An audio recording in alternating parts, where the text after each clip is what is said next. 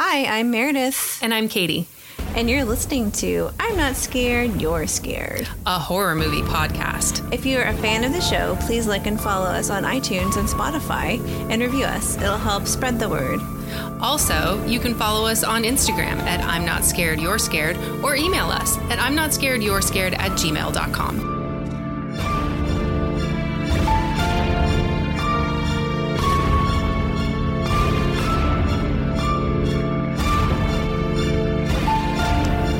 All right.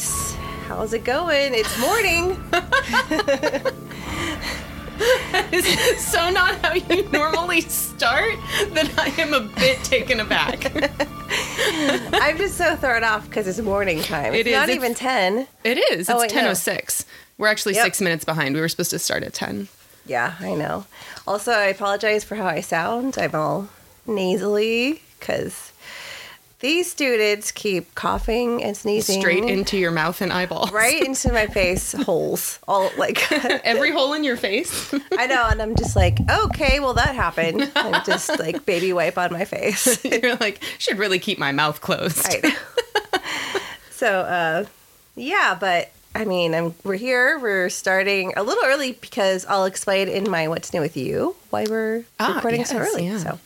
It's nice of you to titillate the audience. Yes, but we're here to talk about Children of the Corn from 1984. I was 1 year old. I was 2. We were released. The cutest pair of little future horror fans. Sweet little baby. Yeah. So, but first, I guess, let's talk about what's been going on with me, I guess. No. I'm going first. Oh, it is you? Yeah, because I'm doing the synopsis. Oh, were you trying to like throw it to me to throw it to you? Yep. I failed because I thought I was going drunk. It's because I'm drunk. I'm always already drunk at 10 a.m. on a Sunday. Yep. Yeah, well, this is when us Catholics are having our wine. Meredith. Mimosa Sunday. What's new with you? Okay, so our engineer is having his birthday early. His birthday is June 2nd, along with my best friend. They also and my sister-in-law. June 2nd birthdays. So it's a hot day. I guess so. But he doesn't want to celebrate on his actual birthday because he's playing Diablo all day. Well, so he is celebrating. He just doesn't want to share it with any of his friends. He's just celebrating in his own way, which I get. As a gamer, I'm like, sure, live your life. If that's what you want to do, knock yourself out. I'm not one of those like overbearing, like, you have to spend the day with me. Like, I'm like, no, live your life. You're like, because I don't want to spend my birthday with you. Right. I'm like, sit on your butt, do what you want. So that's what he wants to do. So he's celebrating a little early, and we're having Mexican food takeout for like 20-something people who are coming over. Including me. Including Katie, who made cupcakes. I did. I'm so predictable. Well, we all love that, so it works. But, and then I also gifted him a nice bed. After which is not here complaining. Yeah, so the frame is not here yet, but we had to do like a little bit of bed musical chairs. So my son has his old ass mattress finally taken out of his room. I think it's like from college. Gross. It's so gross. So, he was due an upgrade. He's a little boy who's like going into middle school. He deserves some like back support of some kind. Not like we're going to start seeing some growth spurts too. Here soon. That too. And he's like basically sleeping on a bag of straw. Where he was. He's like, I'm uncomfortable. I was like, is your straw not good enough for you? You've got to plump it occasionally. Right. So straw settles. I know. Everybody knows that. So he has our old bed, and he's very excited and feels like a big kid. And then we have our mattress on the floor, like a bunch of hobos. Not that hobos have mattresses on the floor, floors, but I just feel more like I'm in college again. So I've regressed back in college with my mattress on the floor. Yeah. So see, I had my mattress on the floor when I was still living at home in high school, but going to college actually meant I had a bed frame for the first time. Ooh, pinkies up. Pinkies up for Katie. So that's it. And I also started a Donors Choose project for my classroom because as one knows in teaching in public school, let me make that pretty perfectly clear. When you get a classroom, and I'm switching classrooms again. Yeah, for the third year in a row, you get your chairs and desks, and that is it, and everything else. Maybe a dusty bookshelf. Right. And so teachers have to really hustle and spend their own money most of the time and get donations to make it put an alphabet on the wall. Right. Or get bins for your books, or get books. So, I mean, that's just bins how for it your is. books and books to put in your bins. And books to put in your bins. You can't have both. You either have books with no bins. Right. So I started a Donors Choose. Hopefully it'll get funded for next year because I want to start like an audio center for my students. So I also did that. It's exciting. Miss Shannon showing up for the kiddos. Yeah, I'm like, hey, get some books. It's some tax write-off. Anyway, that's it.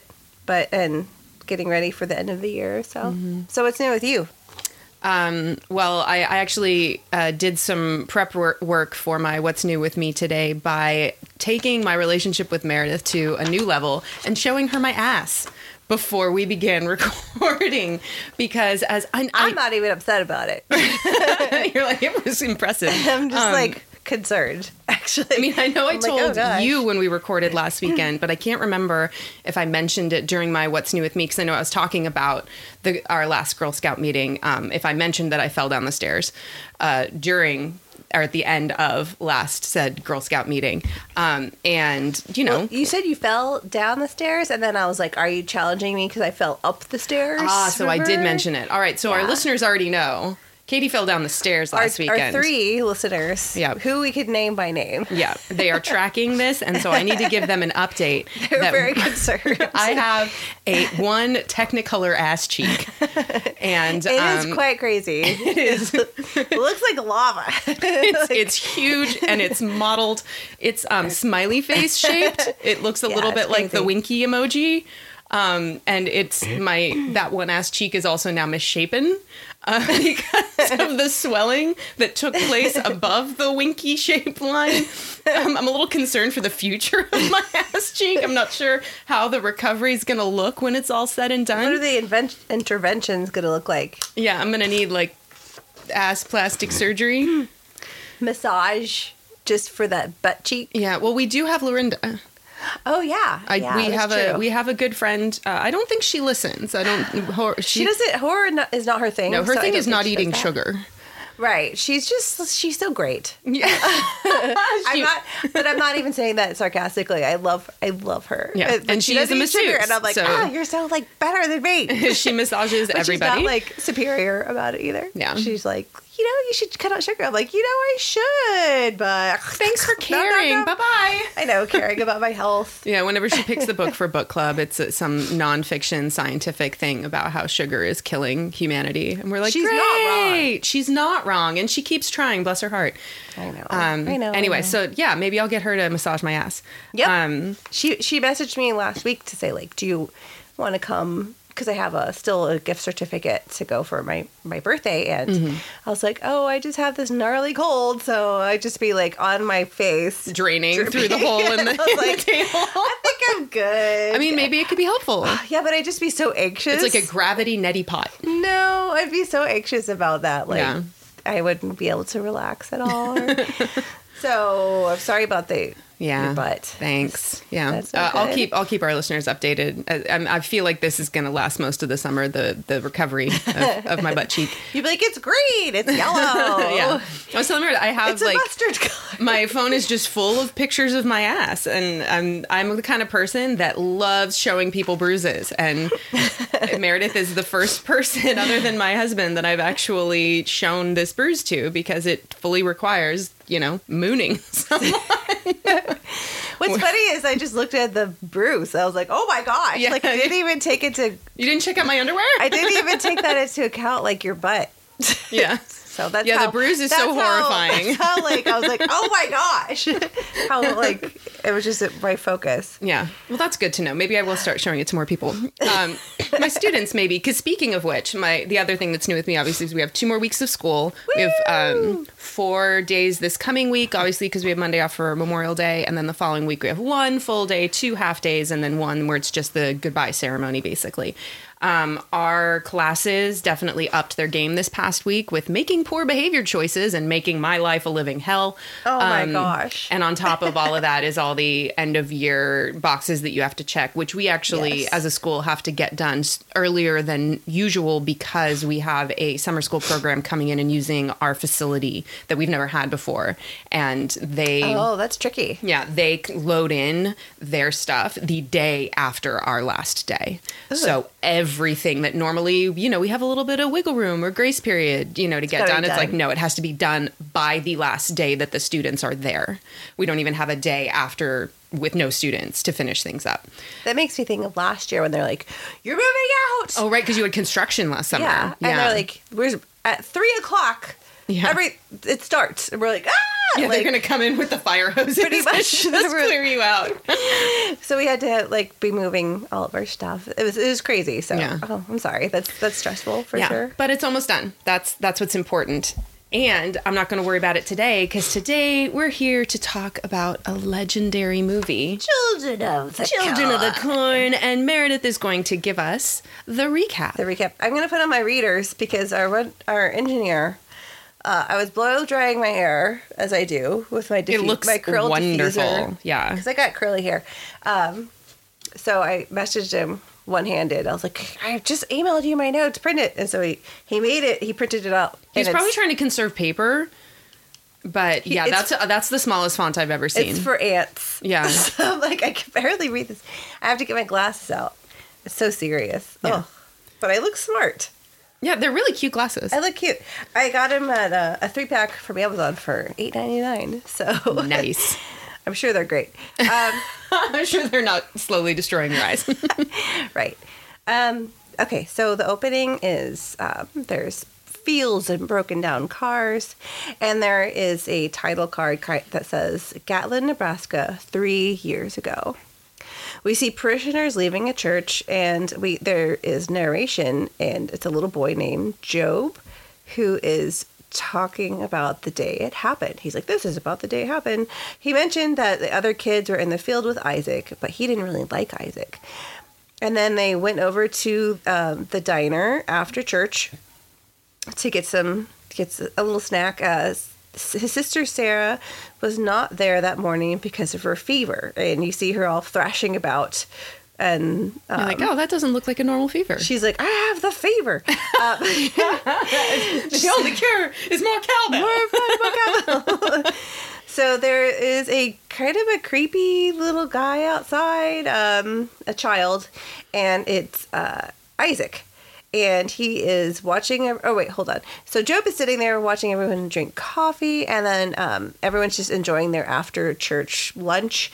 And Isaac is just creepily looking into the diner window. And Isaac in his, pilgrim hat? It is Amish pilgrim hat? They call it round-crowned, flat-brimmed black hat. The kind of hat that little boys wore in the 70s. Right. He just looks like, he's wearing Amish garb, something you would see typically in that community. I'm sorry if I'm offending, but that's usually, I think, it was out of place in this setting. Yeah, because everyone else is wearing 80s clothes. Yeah. Or late 70s. So he just looked a little bit out of place.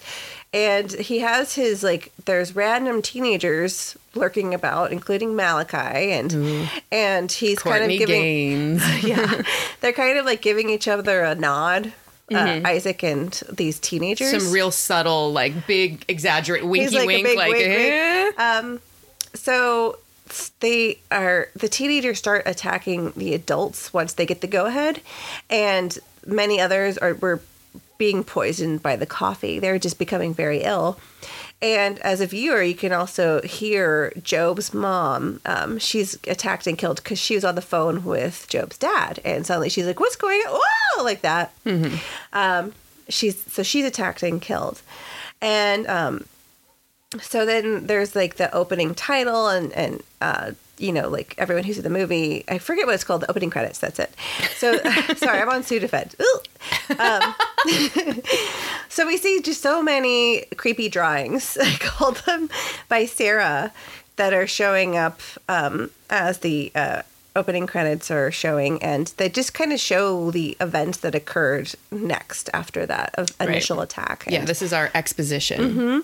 So there's more depictions of killing adults, throwing away technology, and children living their best lives without adults. YOLO. Yeah. And then Creepy Isaac is at the helm of leadership. So cut to present day, and we see two young adults in a motel room, Bert and Vicky, who's played by Linda Hamilton. I love her so much. She can do no wrong. She's amazing. And actually, not to interrupt, but something that I read was that there are actually 4 actors from Terminator 2 that all were in Stephen King movies at some point. Oh, like she was in one. Edward Furlong, I can't remember which one he was in. Schwarzenegger was in Running Man. And I should have written it down, but there's a 4th one. But I was like, because everybody knows Linda Hamilton from Terminator 2. From Terminator overall. Yeah. But yeah, there was like, and there's just so many Stephen King movies. Badass. Yes, of course. There's just like so many things that they could like anyone from any franchise could probably be. Exactly. It's not like there's only 3 and this is really remarkable. Yeah. It's like, no, there's hundreds. No, it's there's fine. like just a few.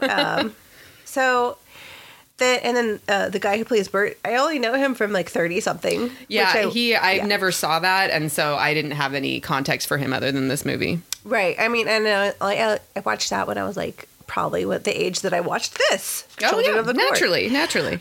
So she gives him a gift now that he is an MD, and it's a lighter, and she sings Pantless to him and like about no more studying. Yeah. It's really cute. What every guy wants for his birthday. And he's like, I love it. So then they're on a road trip headed to his new job. And so they leave, hit the road, and then they enter Nebraska while they're on their road trip. There's a sign. Meanwhile, in Gatlin, Job explains that Joseph is planning to run away, and has to escape through the corn. And Job and Sarah are scared, and they say that... But Joseph is like, it's the only way out. They're like, he who walks behind the rows is back there. And he's like, he's going to get you. He's going to get you. And he's like, you better shut your mouth. Don't tell on me. You're going to burn in a lake of fire if you tell on me. And some, just good Old Testament threats that children tend to use with one another. Yeah. You're going to burn a lake of fire. See ya. And then he ran off. So he just runs away, and you're kind of not really sure how that goes. So on the road, Bert and Vicky are driving. They're listening mockingly to a televangelist screaming more about fire and brimstone stuff. No room! I know. There's no room for the fornicators! Which kind of reminded me of Dawn of the Dead a little bit. Yes. Once there's no more room in hell. Okay. So then there's a sign that says Gatlin, 7 miles. Ruh-roh. That's what I typed. Now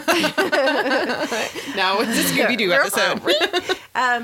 So Joshua is trying to get out of the corn, but then is it like Latin singing? It's like do do da ba da ba. It's a little bit of Sanctus Dominus kind of. Yeah, it kind of reminds me of The Omen, that crazy singing, and with music, and so we all know as of the viewer that Joshua's probably toast now that this is happening. So for Bert and Vicky, they're trying to make heads or tails of the map at this point. They're driving, and then there's Joshua, who's in the road. Is it Joseph? Joseph? Yeah, I wrote Joshua. So there's a new kid, Joshua. There's a new kid, Joshua, that just showed up. He's like, hey, guys. Sorry. Joseph, he's trying to get out of the corn. Excuse me. It's the kid who threatened the other kids. And then there's a bloody Joseph in the road. And unfortunately, they hit him pretty good. Yeah, big old smack. Yeah, but he was very injured beforehand, and Bert, he goes over to investigate. He says he's dead, and he tells Vicky, go to the car and lock the doors, because there's something very wrong here. I think he realizes he's also a doctor as well, that, like, he has injuries that were inflicted upon him before, like, his throat is cut, so like, that didn't happen from the car accident. Definitely not related to being hit by a car. So, he has her go and get in the car, and he grabs a tire iron for protection, and he grabs a blanket to cover Joseph.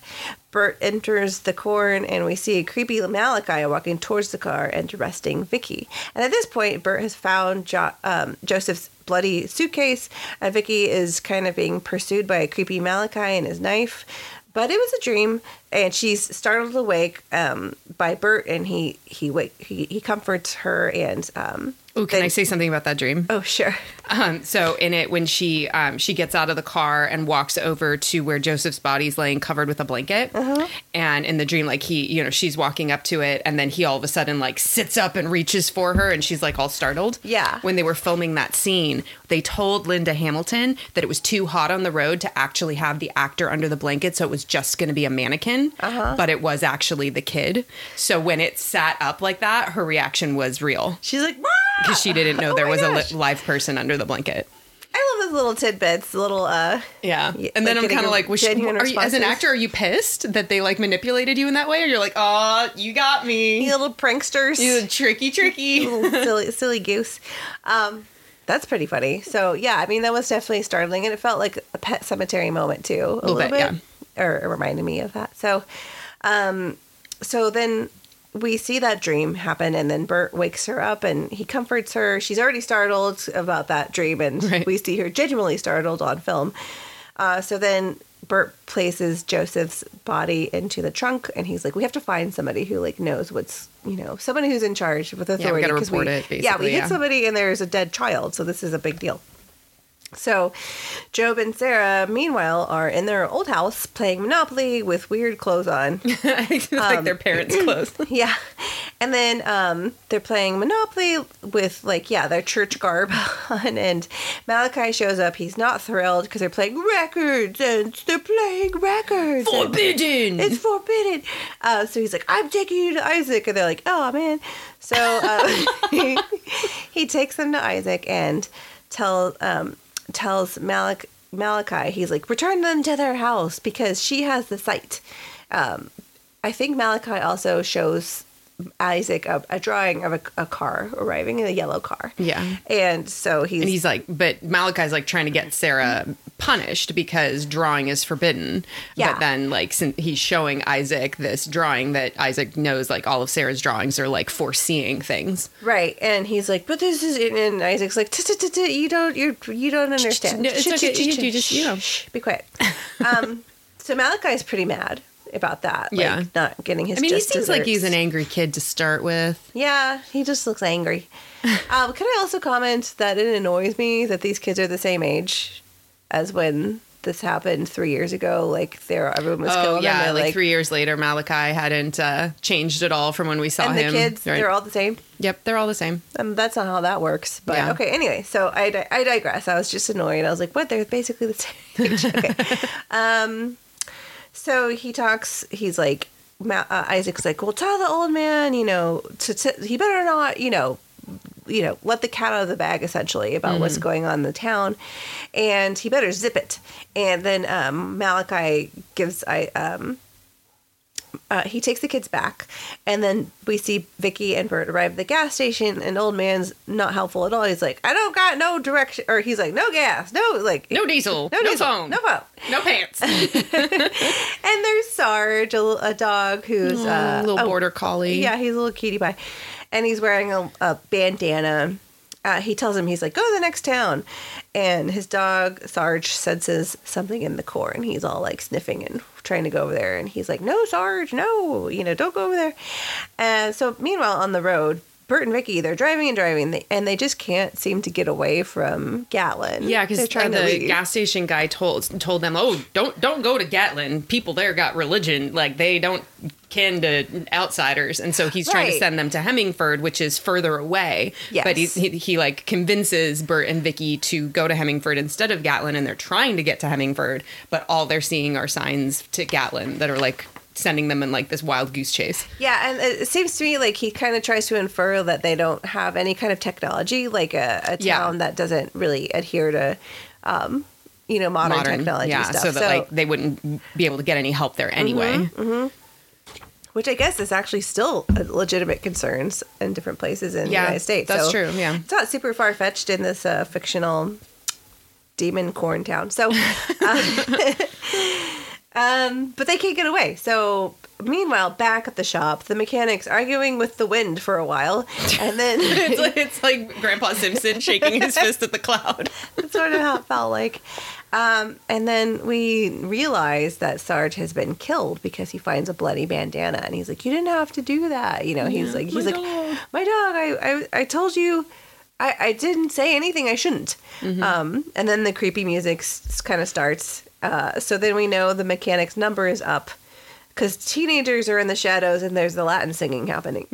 So. And it's like hands grasping cleavers and hands grasping crowbars. Yeah, it's like and then you see like just they're not getting ready to mise en place. There's trouble afoot.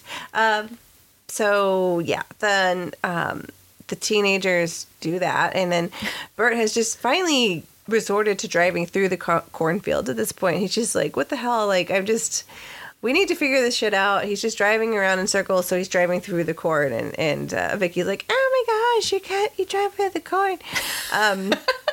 I don't think she says that, but that's how she looks. She's just like, "What are you doing? What the hell?" Yeah. And he's like, "Don't worry about it. You're a woman. You don't know what to do. Put your ovaries away and shut up." Get out of here. Then later that day, we see Isaac giving a creepy sermon about the Outlanders. And basically, he's talking about crucifying them like the Blue Man. And then you see a police officer whose skeletal remains are up on a cross made out of corn. So then Bert and Vicky finally, meanwhile, make it into the town, and they can't see anybody with the exception of, we can see some kids with knives kind of hiding in the shadows. Bert and Vicky enter a defunct diner. They're observed by the kids, but the kids don't really see them. Although the kids are really bad at hiding. I don't know why they don't notice them, because their heads are like just basically sticking right out from behind the counters. And you would think that kids that were living in a world with just other kids and no toys and games allowed would be really good at hide and seek. They're like, "You what else do you have to do?" It's not good. But they don't see them for some reason. So they finally realize, though, that there's some kids like kind of rummaging through their car, and they're like, "Hey, kids," you know. So they run outside, and then the kids run away, and they see a door close in a house. Finally, because they decide to leave, and then they see like a door closed in the house, and they're like, "Oh, you know, maybe someone's in there." Yeah. And it's Sarah and Job's house, or their old house. So they pull over, they knock, and they enter the house. Of course, Vicky's like, "You can't go into someone's house." Dude, this is someone's house. He just opens the front door and walks in. Bert's like, "Well, it's fine." So he goes inside, and of course, the phones don't work again. Bert hears a noise like music and stuff, and he finds Sarah, and then Sarah explains that the grown-ups are in the field, and then Bert is like, "Well, I'm going to go talk to an adult." And I think the way that Sarah explains it, it sort of seems like they're working in the field. Yeah, because they ask her, they're like, are they working? Are they like having a meeting or something? Because all she says is like they're in the court, because that's obviously, you know, where their corpses got put. Yeah, they're in the cornfield. But that's all she says is that's where they are. Right. Because So she's he's an like, unhelpful child. Yes, it's very elusive. So she's also Kathy Santoni, by the way. Who's that? From Full House. She was like a regular character that went to middle school with. She was in Stephanie's class, I think, on Full House. Was Santoni rude? Was she like a bully? She wasn't. But Gia was the bully. Kathy Santoni was like, she and Stephanie were like kind of friends, but she was a cool girl. She was a friend of me. Yeah. Okay. So I knew she was bad. And this just further proves it. Mm-hmm. So Bert, taking that very like elusive explanation, Bert's like, "Well, I'm going to go talk to an adult." And Vicky's like, "I'll stay with Sarah." And then at this point, Sarah tells Vicky that she's not allowed to draw, because she's like, "What are you doing, drawing?" And she's like, "Yeah, I'm not allowed to draw." And Vicky's like, "What the fuck?" So meanwhile, Bert just looks around town. Corn's everywhere in the school, just like shoved all over the place. He wanders around. Teenagers are kind of observing him from afar, following him. They also approach the house to Job and Sarah's house, and Bert enters the town hall. There's more corn everywhere, just like everywhere there's decorative a surface, corn. There's corn all over. Yeah, it's like you're at the pumpkin patch, and that's the leading decorative choice. Yeah, it's crazy. So like in file cabinets. It's like it's like coming out of all over the place. So Job follows him. He's kind of watching him, but not really making contact at this point. Only Sarah has. The teenagers finally enter the house. They seize Vicky. Bert senses something bad is happening, so he runs over to find Vicky. Sarah tells Bert that Malachi took Vicky. So he runs off and he's looking for Vicky, and he's just trying to figure out what's going on, and he's like, and now my girlfriend's gone. So and she's, who saw that coming when you split up? Yeah, we all know that's the safest thing to do. So she's in the field and she's placed on the corn cross, and while all these teenagers yell, "Kill, kill, kill" at her. Like as teenagers are known to do. Yeah, and she's freaking out because she sees the blue man. She's like, "What? Like, he doesn't look like he's doing too good." So then Bert crashes a weird ritual, and then he's run away and he's chased, but not before he's stabbed. And the real weird ritual is in the church. Doesn't he get Vicky down first? Oh, no, this is before. This is in the church, and he's like, "I'm turning 18. I'm so excited." And he has like a pentagram and carved into his chest. Yeah, and then his sort of girlfriend or whatever, I don't know, is drinking from the cup of blood, and she's like, "This is so great. I'm so excited for you." I don't know if that's what she says exactly, but that's what I get, like, her feelings are. That's what radiates from her face. So he injures, he's able to injure Malachi, and then he runs away, and then Job finally comes out and helps Bert hide. He's like, "Come on and hide." And finally, so they're like kind of hunkered down in like I think it's like an underground cellar thing. And Job explains, like, "My dad made this during the Soviets when they were trying to, like, threaten nuclear war or whatever. And no one knows about this hiding spot." So meanwhile, back in the field, Isaac and Malachi get into their fight, and because Malachi is just sort of just being told all the time by Isaac what to do, and then Malachi is like, we don't have to do what you tell us to do no more, and then they put him on the corn cross. So Isaac is not thrilled about that. So Malachi is like, "I'm going to go find the Outlander." So they cut down his girlfriend Vicky. And my nose is running. That's annoying. That's when they take her down because they're trying to use her as bait, basically, to find Bert. Yeah, so they're marching her through the town, basically the town square, and Malachi's like, "Outlander! I have your woman! I have your woman!" And so he's like yelling, but Bert can't hear because they're hunkered down in that cellar. Right. So he's like, "I guess you can't hear so good." Because you old. His taunting doesn't work. So, but, what are you going to do? So then Sarah and Job finally show Bert where Vicky was last seen, back of the corn. And then we get to see Isaac on the cross. And Amos is just super stoked to be sacrificed. And Isaac does not look as thrilled. Amos is like, "Woo, this is great." And then Amos is full on the Kool-Aid, and Isaac is like, "Oh, how the turntables have turned." Isaac's like, "Oh, well, shit. Yeah, this is not great for me." Plus my hat's gone. I don't have my hat anymore. You can't go on a crucifix with a wide-brimmed hat like that because your head needs to lay flush against the back of the cross. Yeah. So obviously his hat had to be removed. So, yeah, I could see why he's upset. So then Amos is killed by he who lives behind, or walks behind the corn, excuse me. I mean, we assume he lives there as well. Yes. Lives and walks. Yes. He lives and laughs and loves. Resides. He who resides behind the corn. So he's killed, and then Isaac is screaming like a banshee when red computer stuff goes all over him. Oh my gosh. I felt like we were watching Tron. I know. When this part starts. This is where I lost Grace when I showed this to her the first time. "I'm out." So then Bert shows up and he yells at them, and then he bitch slaps Malachi. Yeah, oh my God, it was like Malachi was the hysterical woman, and he was just backhanding him one over the other until he just passes out. So then finally, very possessed Isaac, who is possessed by he who walks and resides behind the corn, he shows up and he's like, "He wants you too, Malachi." And Malachi's like, "No, I'm good." And then at this point, the kids just run away to the barn, and the winds are knocking stuff around. At this point, Job tells Bart? Nope, that's wrong. This is tiny print, people, that she's reading. Tiny print. It's so little.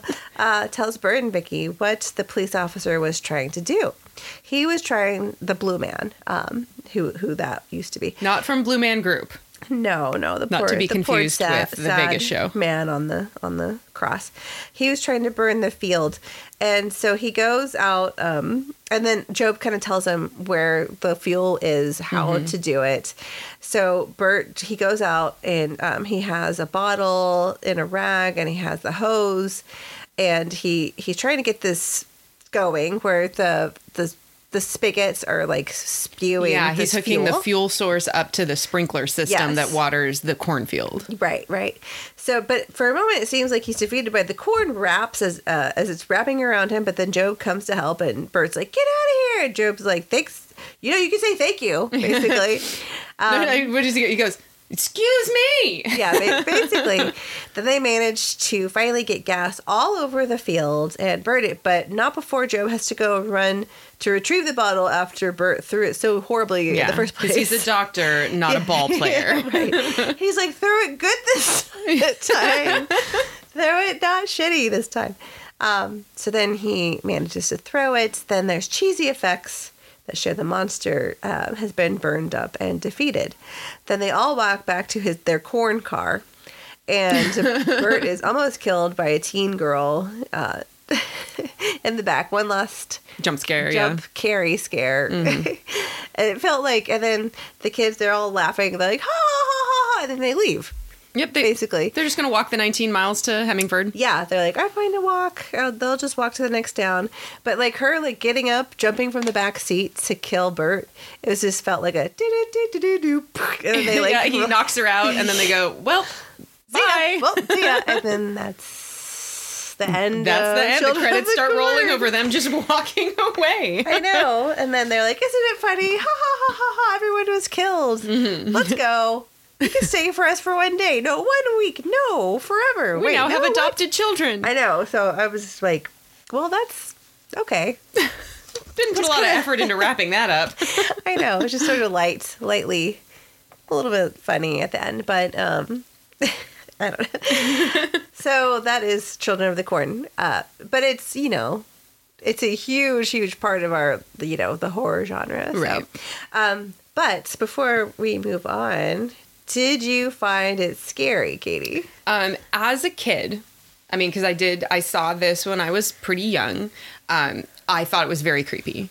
I thought that, the reason, well, I mean, because we didn't even say at the opening, like how this falls into our theme for the summer, but this, secluded settings or abandoned settings, and different ways that that's used to create fear.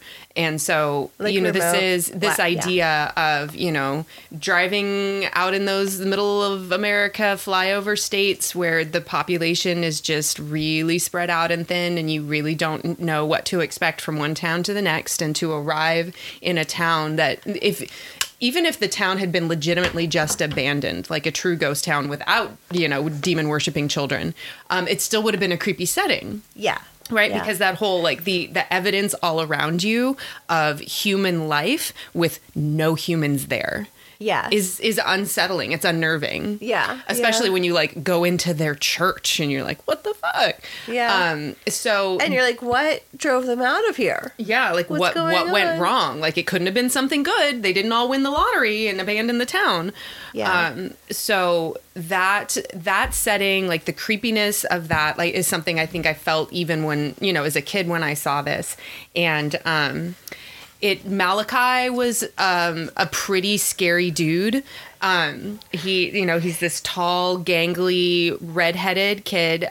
So Courtney Gaines, the actor, he was also, a lot of people would know him from that time period. He was in Back to the Future. Mm-hmm. And he's still, I mean, his career has continued. He's a pretty recognizable guy, but this is like the role that he's most recognized for. Yeah. And his parents were like really uncomfortable seeing him in this movie, and he, like, his whole career has has so had violent. Yeah, and it's really disturbing. Like he's you can almost say he's a one-note character because he's like a dog with a bone. Like he's laser focused on, enforcing the law, and he doesn't like getting manipulated and bossed around, which is why he eventually turns on Isaac. But he's frightening because, Isaac's this little preacher dude, but Malachi is like a bigger, like not big, like I said, he's lanky, but like a tall, imposing, kind of like quiet, like doesn't, do a lot of yapping like Isaac. And I thought that character was really creepy. Yeah. Definitely. That being said, this was one of my go-to movies with my original horror bestie, Hillary, and we had like catchphrases from it that we just absolutely and screaming Outlander like Malachi does repeatedly was one of our favorite things to do as seventh graders. But the other is that Isaac, like the way he speaks, Outlander. Yeah, he pronounces things like, weird. Yes, and I'm like, that's also off-putting too. Just and partly, that wasn't for the character, I don't think, because like Courtney Gaines has like a very large mouth and very large teeth, and so I think that he actually does speak a little bit unusually because of that. Yeah. Then the other phrase that Hillary and I loved, because Isaac says this like I think 2 or 3 times during the movie, he goes, "Question me not, Malachi," and so we would like use that on each other all the time when we were arguing. So, when I was a kid, I did think it was creepy. It would make me feel a little spooked, a little uncomfortable, a little not wanting to turn the light out at bedtime. Yes. And now, obviously, it's dated, and the effects that they throw in at the end make it, eliminate, like it destroys any creepiness that had been built up until that point because the effects were so bad. Yeah, it's obviously not scary to an adult or even to most kids, I think, nowadays because of how dated it looks. Yeah. Did you think it was scary?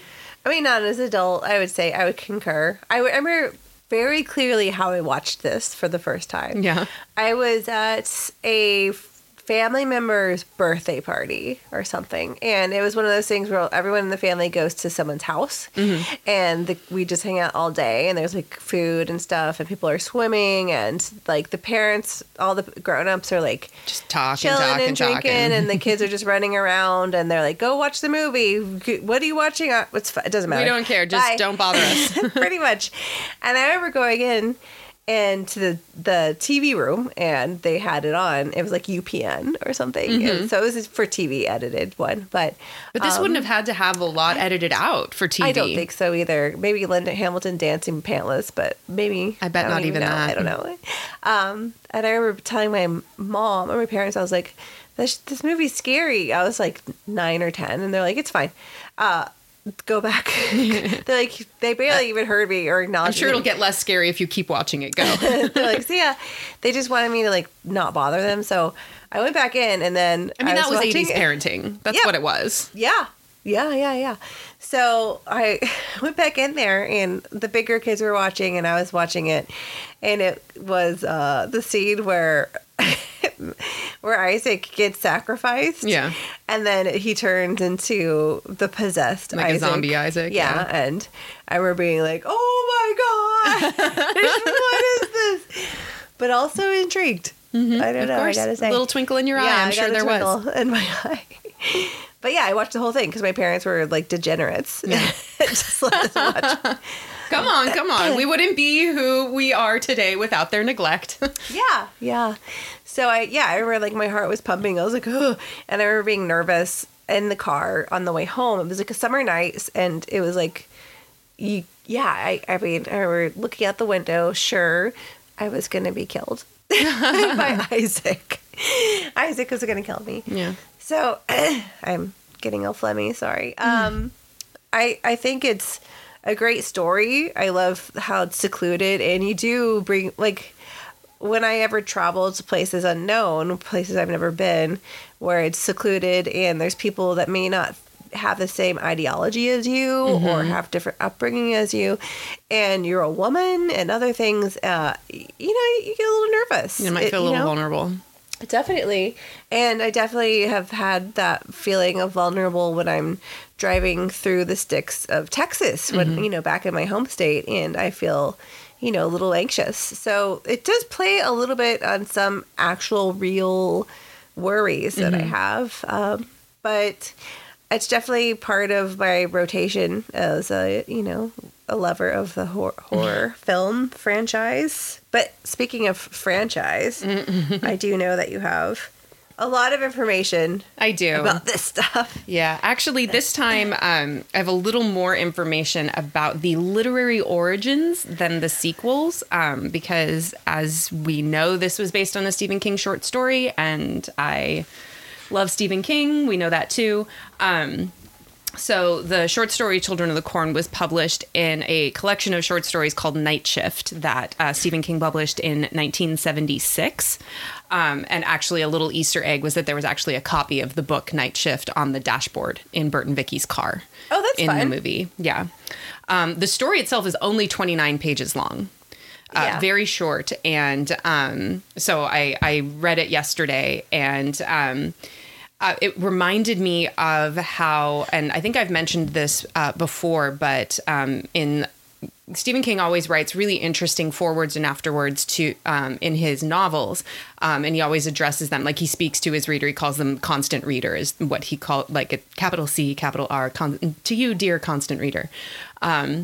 And one of the things that I've read from him before is this idea of short stories versus novels, and how, knee-jerk, like somebody who's not a writer would think that a short story would be easier to write because it's short. But it's actually more challenging to develop a story and develop characters that are effective with less text. Yeah, that would make sense. So obviously there's also additional challenges to the 500-page books that he writes. Sure, we've talked about his range between, the books that he writes that has 1 or 2 characters, and then the books that he writes that has 40, characters. Yeah, Under the Dome versus Gerald's Game. Yeah, Doohickey or Gerald's Game. So just like he excels at both of those, both ends of that spectrum, also his ability to create a really frightening short story in addition to like a really, really lengthy, frightening story or concept. And this is one where even though it was very short, it was very frightening. And the movie took almost everything from the short story and then just added to it, obviously, because there would need to be additional elements to make a full-length movie out of it. Sure.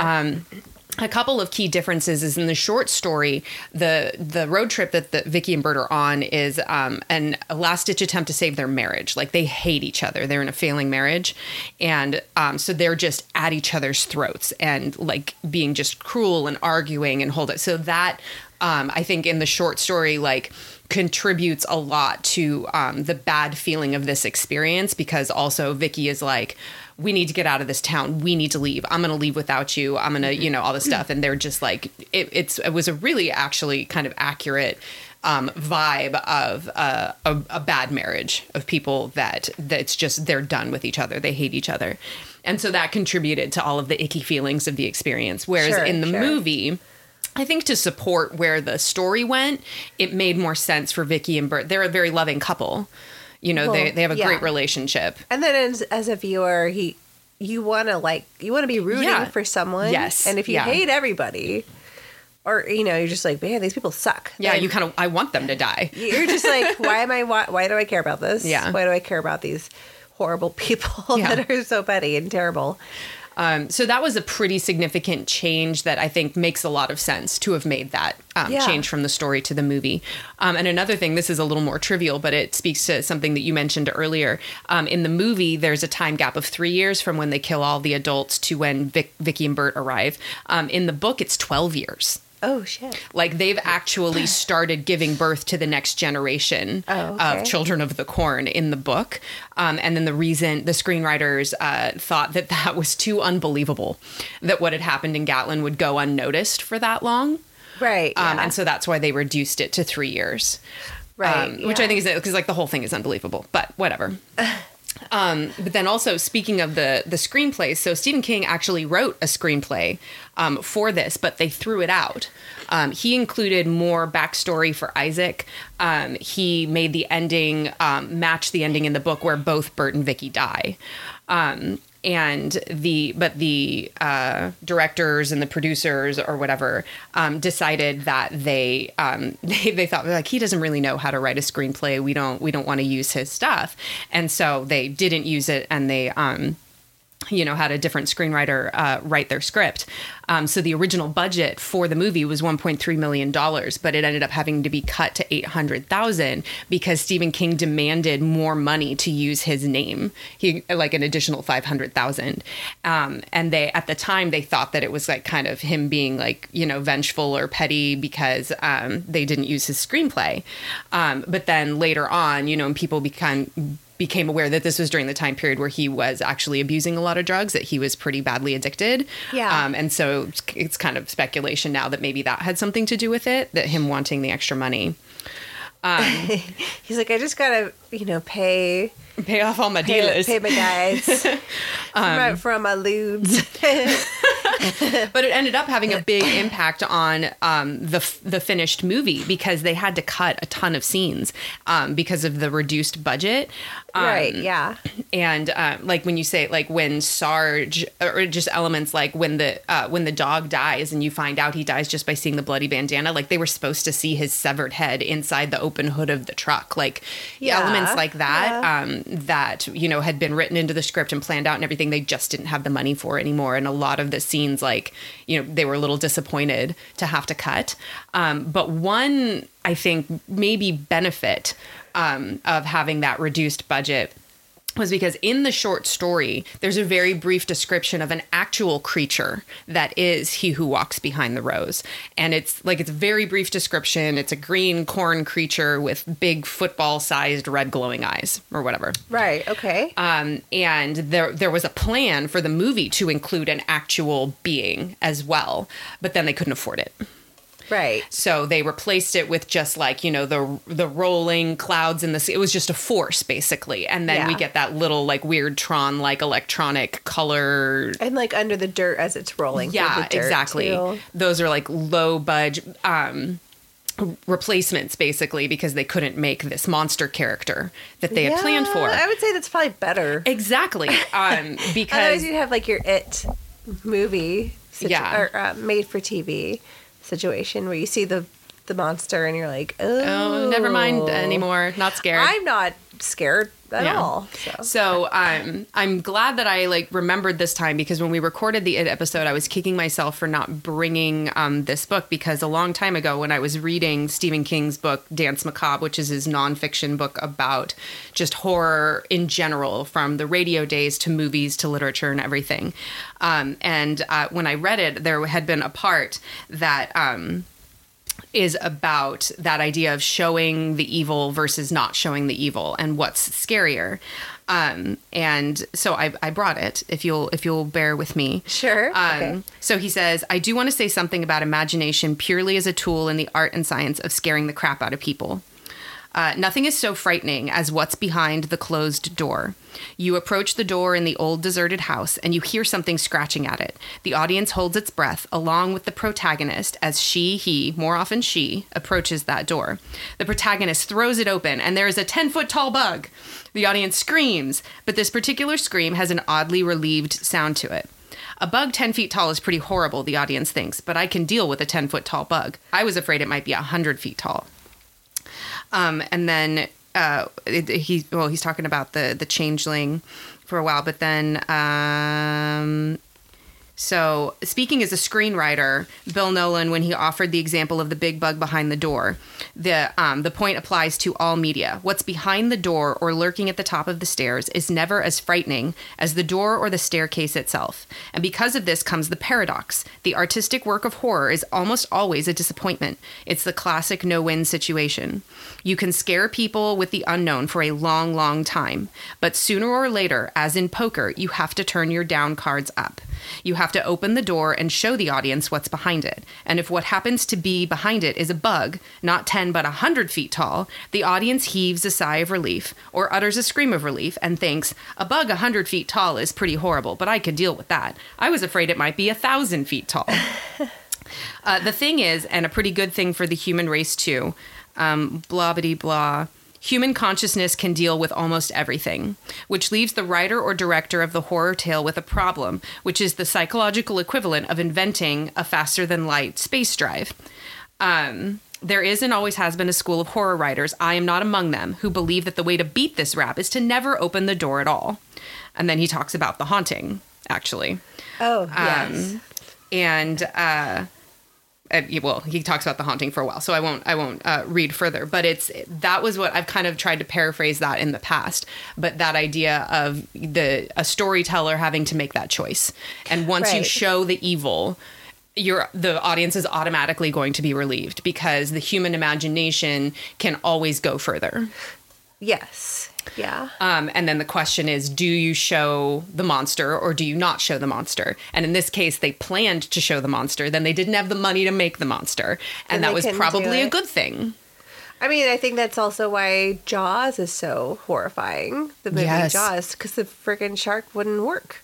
And, they couldn't get it to the robot or whatever, the mechanics, it just kept breaking and breaking. Mm-hmm. So they only were able to show like a little bit. Yeah. And not as much as they had planned. Mm-hmm. So I think it already was a scary idea, like that, having a shark come and kill everybody off. Well, and a shark is a perfect opportunity for something like that because it's the fin. The fin is what is terrifying, and you can't even see the monster. Yeah, you don't see the teeth and the black eye. Yeah, but it's like the fin. It's like, how big is it? Yes. How horrible are its teeth, and how giant is its mouth? You don't know, but you see the fin, so you know it's there. Yes. Yeah. And so if your imagination is allowed to run, that's so much scarier than having the shark right there in front of you.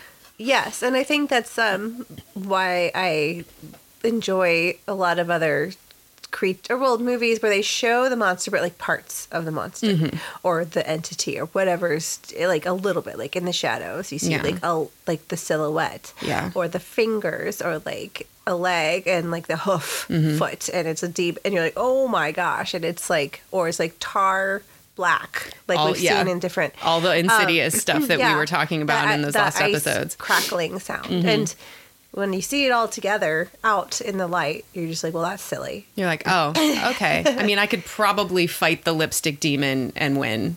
Or at least get away, because he's just, I mean, how fast can you run on hooves like that? Your hoof feet and I could probably tail get away. whipping around. So, yeah, I mean, that's interesting. I like hearing about that. Just the process and what scares, because it rings true to me, definitely. Yeah. And just like, he's very clear later in that chapter that his philosophy as a storyteller is you have to open the door. You owe it to your audience to open the door, for better or worse, even if, it ends up being a disappointment like, classically it was with it. Yeah. But that there are a lot of storytellers that is their answer, is just don't open the door. What about like partially a little bit, and I think that might be the movies that scare us the most. Is that more of the answer, sticking with just the hints and the nudges and the nods, but not the full exposure, right? Yeah. Well, like for example, Lights Out. Yeah. Where you see it in the dark, like the black light, or the sort, like the red flashing light from the tattoo sign. That and she's on the ground, remember? And that was just like, oh, you're like, oh my gosh. And it's like for moments, like just moment that you can see. Yeah, just a flash. Yes. And it's like looking at you suddenly. And then that's so scary. It's truly horrifying. And because it's like feeding your imagination, but it's your not getting you all the way there. Right. Yeah. And you're like, did I just see what I thought I saw? Oh my gosh. I looked away from the screen for a moment and then I missed it. What I missed? Oh my gosh. And why is Katie covering her eyes? Yeah, and so that actually takes me to the couple of comments I have about sequels for this, because this is actually the Stephen King movie that has spawned more sequels than any other of Stephen King's movies. There are 1, 2, 3, 4, 5, 6, 7, 8, 9 sequels and 1 remake. Are you talking about, excuse me, the 2023? That is not a remake. The one, and it actually was released in 2020. They just put it on Netflix now, but it came out in 2020 originally. So no, there was one that came out in 2023. That's the one that was released in 2020. Trust me, really? I watched it. The one with the little girl. Yep.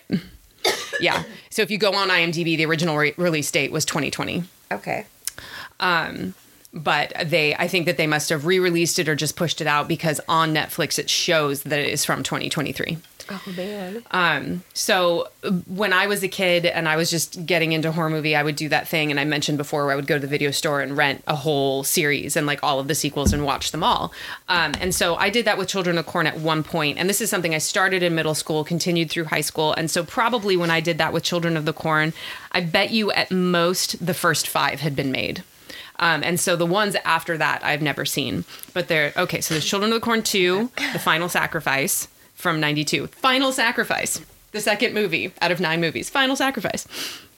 Children of the Corn 3 is... They're like, we're done. Yep, that's it. Just kidding. Number 3 was called Urban Harvest, came out in 95. Number 4 was called The Gathering, came out in 96. Number 5 was Fields of Terror, 98.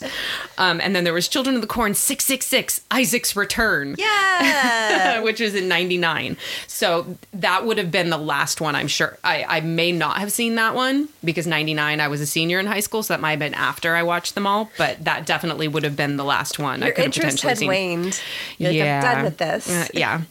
But then after that, they did not quit. In 2001, there was Children of the Corn Revelation, 2011, Children of the Corn Genesis, and 2018, Children of the Corn Runaway. I watched yesterday for like an hour. It was like a synopsis of all the different movies. Yeah. And it's like this, I can't remember her name. I can maybe give her credit next time. But she's just an Australian like movie blogger person. You've mentioned her before, I think. I don't know. Was she the one that did the It, like, was marrying all of the like It text with the movies and everything that you were referring to when we were doing that episode? That was on Reddit. That was like a random person. But yeah, she did it. It was like on YouTube, so it was kind of fun. But I just saw like I got kind of the gist of what how terrible they were. Didn't feel like I missed, but like the kind of overall. And then Naomi Watts is randomly in one of them. Oh, really? Yeah. And I was like, oh, okay. You poor thing. Yeah. And so what I decided was, so none of them were available for free on streaming. And so rather than, I remembered them being pretty bad. So I was like, okay, well, instead I'll watch this newest one that, you know, the streaming service says came out in 2023. And I had to pay to rent it. I paid a whole $6. Oh. So bad. The semi-new one. Yes. It was. With like the little kid. Yes. It or was the little terrible. Girl, Terrible. Because it was girls. Right? It wasn't all girls. No, it was, but it was it was a girl leader. No, I mean Malachi and Isaac. Or there was no Malachi character. There was an older girl who was the like good guy. Job? Yeah, she was the Job character, okay, basically. Gotcha. And she was a much older teenager. And then it was a younger girl that took over the Isaac role. And it was just bad. It was really bad. And the sad thing is there was like this kind of possibility for a really intriguing concept, because it was the reason that the kids, why she led the kids to turn against the adults was actually like legitimate. Like she was, I think she lived in like a foster home, and this one crazy kid like took the adults hostage or whatever. And so the police response ended up gassing the whole foster home, and all the kids died. Okay. But then there was also this parallel of the town was dying because the corn, they had agreed to start using this like Monsanto level like corn thing, and they were getting like corn fungus. My eyes so hard right now. Yeah, like, there was this whole bio organic like storyline in there, like the teenager who was like the good girl, the Job, was like really against all of the pesticides or GMOs that they were using for the corn crops, and the adults shouldn't have done that, and they made this agreement with the big corporation, and now all the corn was dying. And so it was basically like the kids had legitimate reasons for turning against the adults in this one. It wasn't just a loony preacher and they're all stupid and so they followed him. Yeah. Like there was like, they were like, we're mad as hell and we're not going to take it anymore type of thing. Sure. Okay. But that wasn't developed, and the movie as a whole was so bad that you couldn't even appreciate that, like, oh, that was a smart thing to do. Yeah. The other stupid thing. I saw it was like 11% oh, fresh. Yeah. It was just rotten. I was like, oh, bummer. Yeah. That's correct. The other thing, so they did show the monster. Okay. It basically looked like Predator crossed with Groot. It was a big Groot corn plant character, but it had like jaws that opened up like the Predator mouth. And you just saw him like ripping people up and like killing people. Like it was just this corn monster. Okay. And it was really bad. But that's kind of what Stephen King sort of wrote. And I think that their intent kind of was with the first movie that they try to do that. Too. Yeah, it was to try and create a corn monster and have that. And it's like, it's so much scarier to do the alternative, to just have it be an unidentified force or spirit or demon that exists in the corn and can manipulate the corn and is manipulating people. Rather than Bad Groot. Bad Groot. Being a bad boy. A little bad Super boy. bad boy. For that, it was really funny because a lot of the movies were didn't really add to the story. No. But I did see the second one, I think is the second one, had a little bit of more of a backstory added to it about, it was a Native American who was kind of sharing this about how the land that they were on, that it happened to his tribe, maybe. I'm trying to, it was just like a little blurb that I watched on that like recap of all of it, but it was like this, there was an entity that also had convinced the children to kind of like kill the adults in the tribe, and so this has happened before, and it was like an ancient folklore for that place where they were living. Interesting. And it was like an ancient being. So I was like, oh, that's kind of interesting, but the rest of the movie didn't bring much to the table according to this reviewer person. So I was like, that's probably fair. Yeah. But I thought that was kind of interesting, just like the idea that it was something that was ancient that was there, where they happened to like build the town on there. Yeah, it's kind of a bummer when they're like with this newest one that I watched, when you can see a glimmer of something that could have been great if it was developed better. Right. But the movie overall doesn't support it. The other thing, and this is now going to, keep me up nights, I did not mention there was a remake made in 2009 that is mysteriously unavailable in any way. So on Amazon, it just says that it is unavailable, not known when it will return. So you can't rent it, you can't buy it on DVD. The only DVD that I could find on Amazon is in German. I went on eBay. No, nothing on eBay. Is there anyone of note in it? No. And I watched, I started the trailer you can watch on YouTube, because I was searching YouTube, like maybe there was like a really badly dubbed. Exactly. Version. Or what do you call it? Not hijacked, but when you like go in and with your video recorder in the movie theater. And, I was like, I'll even watch it like that, because I started watching the trailer, and it looked like I would really like it, because it really looked like that time period of horrors, like the 2000s, which I'm there for 2000s horror movies. Like that's like the Chainsaw Massacre. Yeah, the two Chainsaw Massacre ones in good. Like 03 and 06. Like those were very good. I feel like that's my jam for, especially if you're going to do like remakes or whatever. And so I started watching the trailer, and it was like the couple that was driving in, it was like, it was mixed race, which is like, yeah, we're getting all edgy. But then I stopped watching the trailer because I was like, wait a minute. At that point, I thought I might still be able to see it. And I was like, how I am about trailers. Yeah. And so I was like, oh, okay, I don't want to watch the rest of this, because I'm going to try and see if I can actually find this. Because at that point, I was even willing to buy the DVD. I knew I wouldn't have it in time to record, but I really want to see it now. And then I was like, when I found the German one on Amazon, before I realized it was in German, it's like $47, and I was like, not worth it. I don't know, I might buy that. But then I'm like, dang it, it's in German, because I've made that mistake before. I tried to get on DVD another one, Stephen King one that's hard to get, is the miniseries Rose Red. Yes. And I bought a DVD off Amazon that arrived, and it was in another language. And I think in a format that our DVD players won't even do. Well, that doesn't work for me. Yeah. That was included in the recaps. What was that version was included. Oh, the 2009 remake? Mm-hmm. Yeah. And it was no bueno from what she said, but I might still like it. You know, you never know. I stay open-minded. I like stuff that critics say is bad. Sure. Oh, yeah, me too, in different ways. I'm trying, like, not to go off on a tangent, but I'm still looking for the DVD. I had the DVDs, and I can't, I mean, when I moved from Texas to California, they probably got lost, but they were of this BBC, it was called Dead Set, and it was on, it was basically like a Big Brother situation. Okay. And there's a zombie apocalypse that happens during when they're doing a Big Brother thing, which I've never actually watched that show, like that reality show. Oh, yeah, so, me neither. But I know the concept. The concept. Yeah. So, but it had people who apparently were like hosts of the show, like real life people who were like very, in England, it's like super huge. Or in the UK.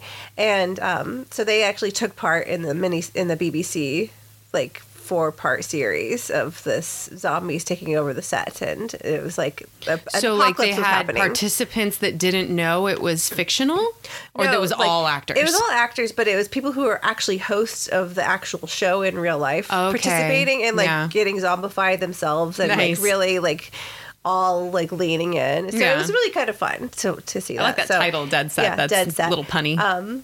So I'm really bummed I don't have it anymore. I loved it so much, but like Riz Ahmed's in it, and like different people that I like love. Okay, but it's like super hard to find. So I don't know. Maybe I'll have to order it in German one day myself. But yeah, just one of those little like diamonds in the rough you're always looking for as a horror genre. Well, and also it's reflective of like what we our expectations in terms of availability of media these days, where it's like, what do you mean I can't watch this? Like there's no way for me to get this. It has to exist somewhere. And it's like, nope, sometimes it actually doesn't. Yeah. Like, I mean, we have to kind of go back to our going to Blockbuster days and all. Remember all the, you look behind the little movie box and it's gone. Oh my God. And you're like, when is it supposed to be returned? And you're like, oh, it's never been lost for 3 months. And you're like, oh, shit. My neighbor has it. Oh my gosh. I'm never going to get to watch that this. It wasn't even on eBay. I was like, I bet you somebody's selling it for like $150 on eBay because it's not available anymore. Because that's lots of times on Amazon, you know, when they're not producing the DVDs anymore, there's used options that you can buy. Yeah. There's people selling used copies, and there wasn't even anything like that. And I'm like, what is it about this movie? I'm so intrigued. Well, yeah, maybe one day. Yeah. One day you'll find it dubbed somewhere. But I guess the only remaining thing would be Parent Corner for the original Children of the Corn, the 1984. I mean, it's harmless. Oh, my kids could for sure see this. They just would probably think it's boring. They think, and it's lame. Especially, like, I would say the first half has the potential to creep out a younger kid once they start introducing the graphics. Like I said, that's when I lost Grace. She's like, all right, I'm out of here. Because then it's like there's no way for it to be scary after the bad 80s graphics get added. But there's nothing inappropriate. There's a little bit of blood with some of the attacks, like when they're killing the parents in the initial scene at the very beginning. Yeah, they do like some throat slashing. Yeah, but there's also a lot of cutaway, a lot of like showing the weapons. It's like extreme close-ups of like this or that. So it's not what I would describe as really graphic or brutal. There's just a little. I mean, it's obviously representing violence. It's just not showing it in the way that some movies implied. do. Yeah, implied. Yeah, not like crazy. Yeah. So it actually might not be a bad one for a newbie. A newbie. Yeah. Horror genre. Especially like if the end takes you out of the creepiness, then that might be just what your kid needs so that they can go to bed that night. Yeah. So he wouldn't have to be worried that Isaac is going to get them. You'd be like, nope. Although Zombie Isaac, well, that's the thing. Zombie Isaac was supposed to be way scarier. He was supposed to be skeletal and like way more like destroyed and falling apart, but they didn't have the makeup budget. His hair was just a little bit unkempt. A little tousled, and he had like one cut on his cheek, and then they put a bunch of gray face paint on him. Yeah, he's like, he wants you too. He wants you too, Malachi. And you're like, I was like, ah! He wants me! Holy crap! Did you say Meredith? I think you said Meredith. That's how 1993 Meredith felt. Yeah. Horrified and scared. Yeah. Well, good talk. Sorry again that I'm hacking away, but I'll have my trusty engineer. I don't know, edit it. I don't know if he'll be able sometimes to cut those out without the conversation then not making sense. Well, it's like, blah, blah, blah. We'll see. Sorry. So we'll see. I think we should just let people listen to your coughs. I know. I sound so gross. They're charming. Nope. Nobody thinks that. But so we are going to talk about next time another. It's not secluded, but it's definitely kind of like a little isolated. It's on Long Island, so that's pretty, populated, right? I mean, now. No, I don't know about. But back in then. What, 1979? So it's a little haunted house. Have you said the title yet? No. Oh. I'm waiting for my listener.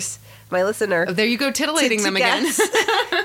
Amityville, 1979. I read the book when I was a kid. I had a clipping of it, of a newspaper ad where it was for sale in the book. Nice. I found it at Half Price Books. It was really cool. Yeah. And then I lost it because that's what you do when you're 12. You just lose stuff. You sure do.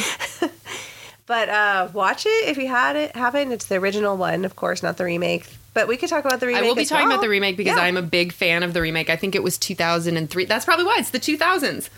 It was hot ass Ryan Reynolds in the remake. Yeah, the early 2000s. It's like when they did remakes, they took it seriously. Yeah, and they tried to honor the source material and do a good absolutely. job. So that's why I think probably we like them so much. And it's not. It didn't feel like a cash grab. I'm always sure say. It probably was, but they invested more in it. It wasn't a lazy cash grab. Exactly. Yeah. So this is the originals from 1979 with Margot Kidder and James Brolin. Kidder, I love her. Yes. And also, if you really want to look into it, because we know this is based on a quote unquote true story, but actual real life events. I know there's a fantastic My Favorite Murder episode on the source of this of the events that that the book was based on, and then obviously Vincent then the movie came after the book. I think is no D'Onofrio. I'm tripping. That's an actor. Yes. Scratch everything I just said. Oh, you mean the kid that actually committed the murders? Yeah, I'm saying and somebody who's not even involved. He'll be mad. He'll be writing me. Yeah. I never killed my parents. How dare you? Yeah. No. So we'll talk. DeFeo. Yes, that's what it is. He's DeFeo, and it was Ronnie DeFeo. Yes. DeFeo. So I'm sure we'll talk about the real life events, the book, the original. I'll definitely talk about the remake. So if you've got time, and you want to dabble into any of that, yes, there's the book, and then also Last Podcast on the Left. I know you're not a fan. Yeah. But I'm sure they did a great job. Oh my gosh, it was a several-part series about the haunting and what happened, and it was very well done. Mm-hmm. We were just talking about the movie, and we'll dive a little bit into the source material, but yeah, it'll be interesting. So check it out. Any of that. All right, we'll see you next time. Bye. Bye.